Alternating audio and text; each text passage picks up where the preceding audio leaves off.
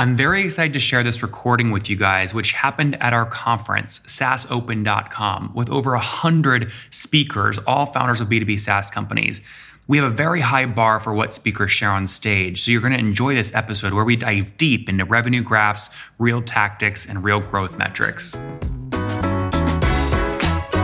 You are listening to Conversations with Nathan Latka, where I sit down and interview the top SaaS founders, like Eric Yuan from Zoom. If you'd like to subscribe, go to getlatka.com. We've published thousands of these interviews, and if you want to sort through them quickly by revenue or churn, CAC, valuation, or other metrics, the easiest way to do that is to go to getlatka.com and use our filtering tool. It's like a big Excel sheet for all of these podcast interviews. Check it out right now at getlatka.com. All right. Let's see if this works. Okay, cool. So I'm Ben. I'm going to talk about finding product market fit with data. A quick bit about myself. So if you want, this talk is a lot of stuff drawn from a blog. This is kind of the vibe of that blog. But kind of more importantly for this talk, I am one of the founders of a company called Mode. Mode is a BI tool built for data teams. It looks like this. It also looks like this. This is kind of the visualization, draggy, droppy BI stuff. And here are some of our customers. These are some folks that use the product today. But obviously, this is not like what Mode was like in the early days. This has taken some time for us to build. Back in the early days, this was actually Mode's first product. It didn't look like all that fancy stuff. It looked like this. And instead of having any customers, we had this. These were the other two co-founders of Mode, one of whom is here and talking in like 40 minutes later. So check them out. But anyway, so the point here was generally like where Mode is today obviously is not where we started. And there were some like rough moments along the way that took us some time to get there. And so this is actually a message from one of those other co-founders back when things weren't doing so great that said, hey, you know what? I don't actually think things are looking so good. I don't think that Mode has product market fit right now. And so this was like what the world was like back before some of the stuff that we built and some of these customers we had. And this was like kind of that world. So this is kind of a very basic graph of what product market fit is like. Prior to product market fit, everything sucks. You get a message like this from Josh. After product market fit, everything seems good. And so the question really to talk about here is how did things get better? Like what is it that got us from the left side of that graph to the right side of that graph? And how do we actually figure out where we were before to get to where we are now? So I'm going to talk about two main reasons and two kind of big things to think about as you're trying to do this. One of those reasons is figuring out what people like. This is kind of obvious, but I want to talk about like some ways that you can do this a little bit. And second is figuring out when to actually start scaling. That finding product market fit isn't just a matter of saying, hey, what do we need to build? But it's also timing it right. And so I want to talk about that a little bit too. So to get things started, we can talk about this finding traction bit. And to talk about that, actually, I'm not going to talk about Mode. I'm going to talk about a different company that y'all are all probably familiar with, but aren't necessarily aware that you're familiar with, which is a company called The Knot. So they actually had an office, I think, in this building for some period of time. But what The Knot is it's a website for building websites for your wedding. So if you've had a friend get married and you go to websites like this, like DanielleLovesSharon.com or whatever, that are like your friend's wedding websites, The Knot is the vendor that hosts these. And so when people want to be able to set up these websites, they can go to The Knot. It helps them set up things like registries. It helps them set up, here's how to RSVP for all these things, that kind of stuff. And The Knot is the service that does that. And so The Knot was one of Mode's early customers. When they first started using Mode, they had actually recently just released a mobile app. So they had this kind of main website builder, but they also wanted to have a mobile app for people to be able to do the various things they need to do to plan their wedding and that kind of stuff. And that was this app, the 133rd most popular app in the lifestyle section of the App Store. When they released it, it didn't do so hot. It was something that was not terribly popular. It was a really important initiative for them to figure out, hey, this is what we think of as the future of our business. We need to be able to figure out how to get people to do this sort of stuff on mobile as well as on the website.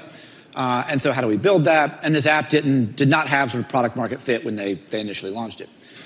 Their first set of experiments were basically build a bunch of features, go look at how they're used on something like Google Analytics, see if they work. If they don't, try again, and kind of rinse and repeat. That it was basically just iterative process of build features, see what happens, build features, see what happens, build features, see what happens. It didn't really go anywhere. The app basically stayed stuck where it was, and it never actually got popular. And so what ended up happening was one of the folks who was the like head of their data team started poking around how people were actually using the existing app. And he made this chart. This was a chart that he made in Mode. The specifics here kind of don't matter that much, but basically you can imagine each one of these kind of further out rings is people sort of progressing through different stages of the website. So the green bar might represent the home page, the purple bar might represent the registry page, whatever. And so it sort of tracks the different patterns of how people are moving through the site.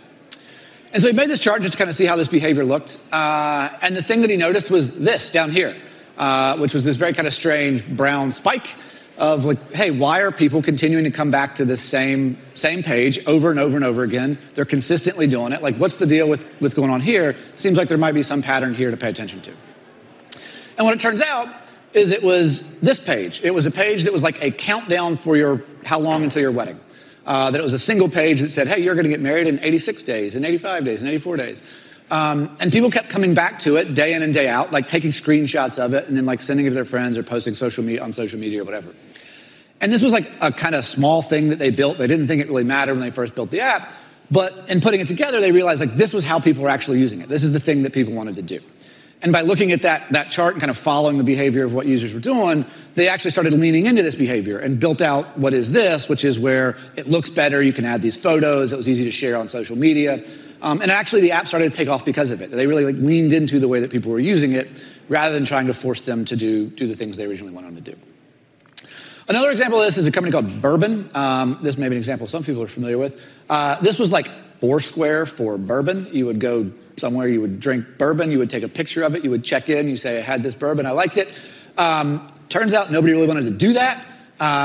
The people who like were doing this actually didn't really care about the check-in stuff. They just like take pictures of their bourbon. And so the app was like, hey, wait a minute, maybe we'll just have more picture sharing stuff instead of bourbon check-in stuff. So they changed their name from Bourbon to Instagram.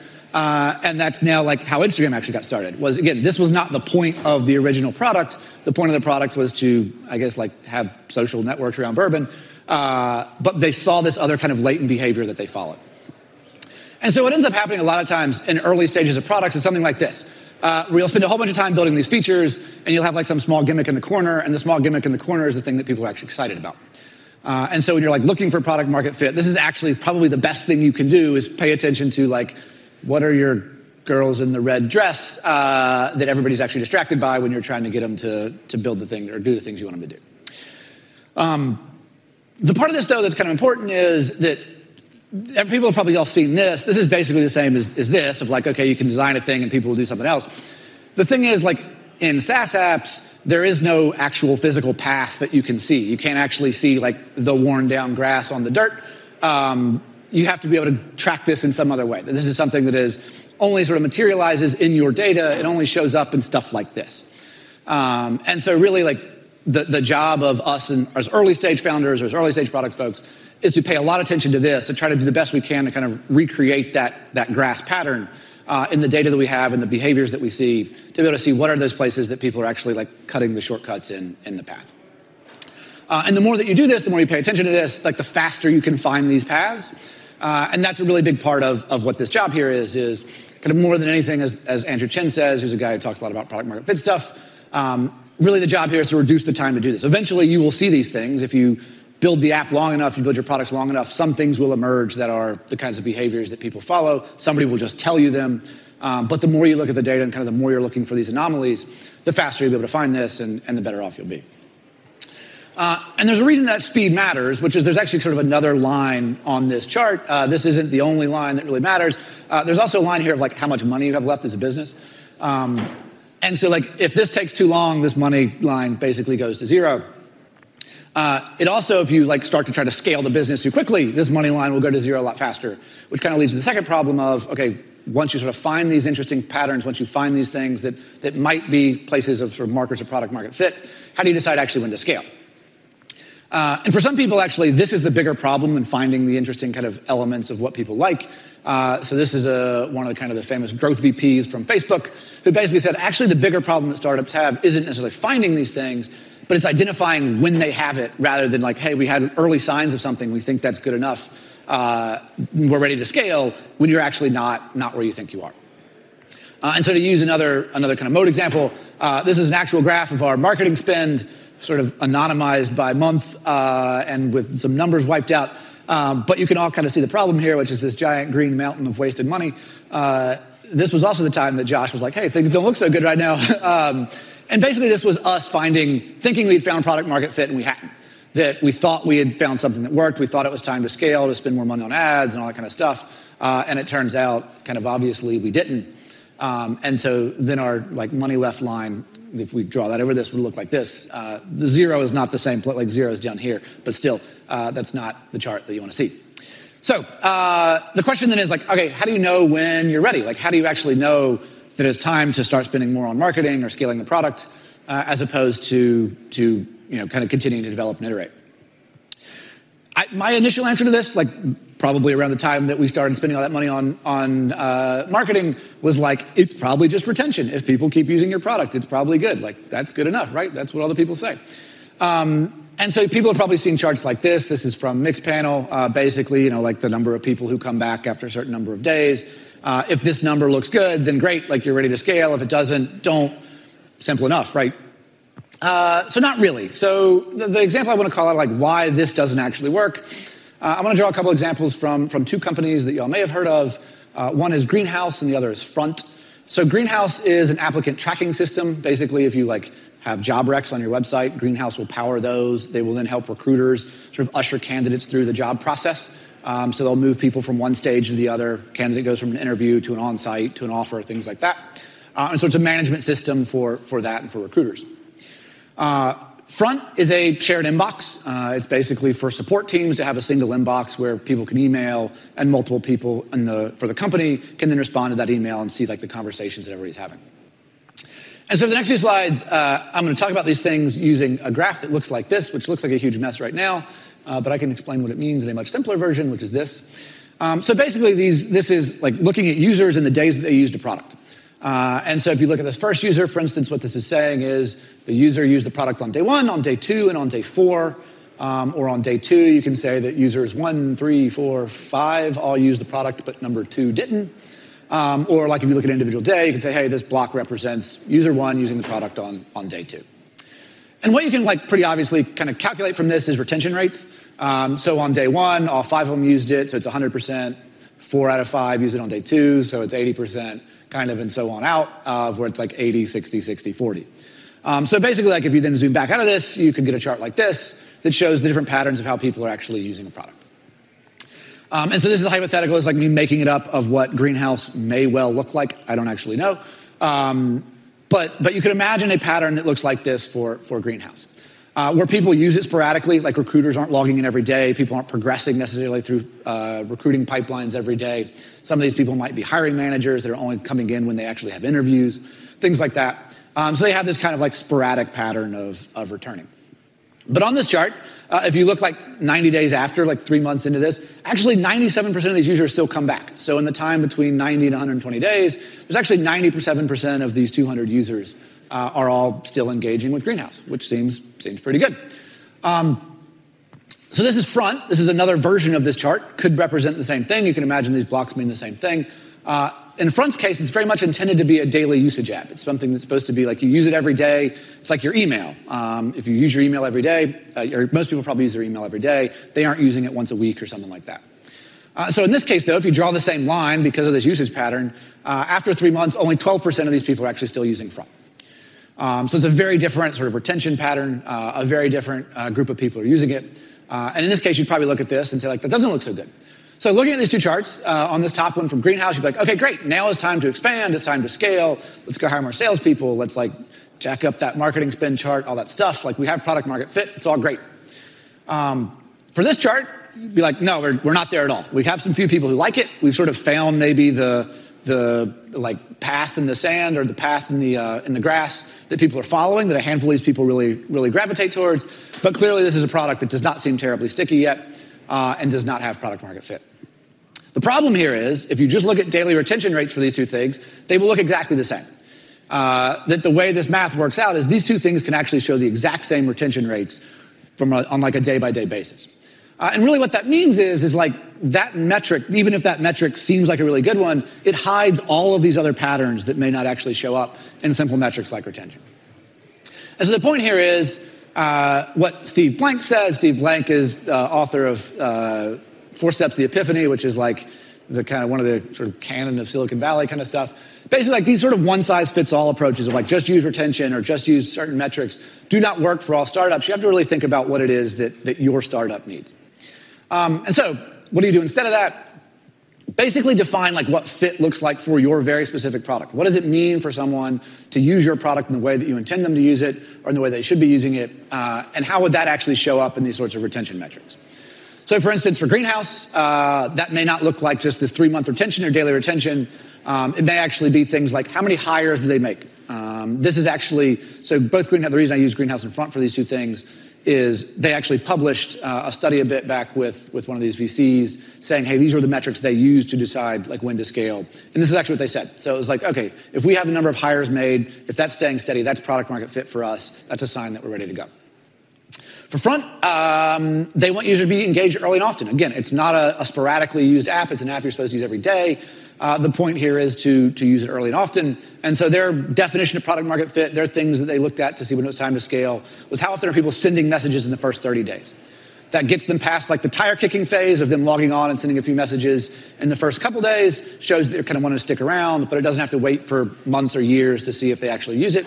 So this was the metric they used. And so if you're thinking about these things, you're trying to say, okay, like what's the metric for my business? How do I actually do this? To kind of help brainstorm a handful of ideas from other businesses or people who've thought about this. One, if you are a product that needs to be used every day, something like what Front is makes sense. Things like DAUs over MAUs, which effectively measures how many days in a month people are using your product, is really important. A high number there matters. So 50%, they're using it, say, 15 days a week, or 15 days a month is a really important kind of threshold. Similarly, if you're like a SaaS business that's selling B2B, obviously in that case, it usually follows much more of like a work week kind of pattern. And so if people are using your product more than 4 days a week, like how many percentage of your users are using it 4 days a week, shows that, hey, these are people for whom the product is really sticky and it's something that's really valuable. If you are a product that has a lot of competition, then something like a high NPS is a pretty good sign of product market fit because people have a lot of choices. You need to know that people actually like your product. It's a thing that they want to use. It's a thing they will choose over the other alternatives they have. NPS can actually be a pretty decent measure of that. If your product is a vitamin and not a painkiller, so if your product is something that's kind of a nice to have, you want to actually see that people will be upset if they take it away. So this is actually a metric that I think Superhuman used, the email client, where obviously people have email clients. That's very much a vitamin, not a painkiller to have that. So they wanted to check and see if people would be disappointed once they started using it if you take it away. Like, will I be upset about that? And if they're not, then people could probably walk away from it pretty easily. And the last one, if you're a product that's sort of an unknown demand, say you're trying something new, you have something that you don't actually know that people will pay money for. In this case, you actually should see them paying money. You want to see things like revenue growth. You want to see things like LTV over CAC, stuff like that demonstrates people actually put money where their mouth is. They're not just going to say, yeah, it looks great. We'll kind of keep using it. We'll actually pay for this and find real value in it. So the last point I want to make on this before kind of ending things with questions is this chart. I've shown this chart a number of times. I will say this chart is actually a lie. This is not what product market fit looks like at all. It's a nice little graphic or whatever. But in reality, as you're building businesses, product market fit looks much more like this, where it's this kind of iterative thing. You find it, and then you move to a different market. You try to market to a new segment. You expand to selling to different types of customers, and you no longer have product market fit with those folks, and you have to find it again. And so it's like a sort of ongoing journey to do this. This is not something where it's like you are pre and post product market fit forever. You are pre and post product market fit for particular types of buyers, for particular products, for particular segments, and all those sorts of things. So these two things, it's not actually like these are the two things you have to figure out is what people like and when to scale. It's actually you have to constantly be figuring out what it is that people will like next, the people that you're trying to sell to, what's important to them next, and figure out when to scale further. So like how do you keep moving up that chart when you're ready to move to a new market, to a new product, to a new segment, all those sorts of things. It's an ongoing part of continuing to build a startup. So that's where I'll stop. If you want anything more from me, this is the Twitter and the Substack and you can also just search for my name on LinkedIn. It'll show up, or you can go to bin.work. That's it. That doesn't say questions. Cool. I'll stop there, and if there are questions, I can answer questions.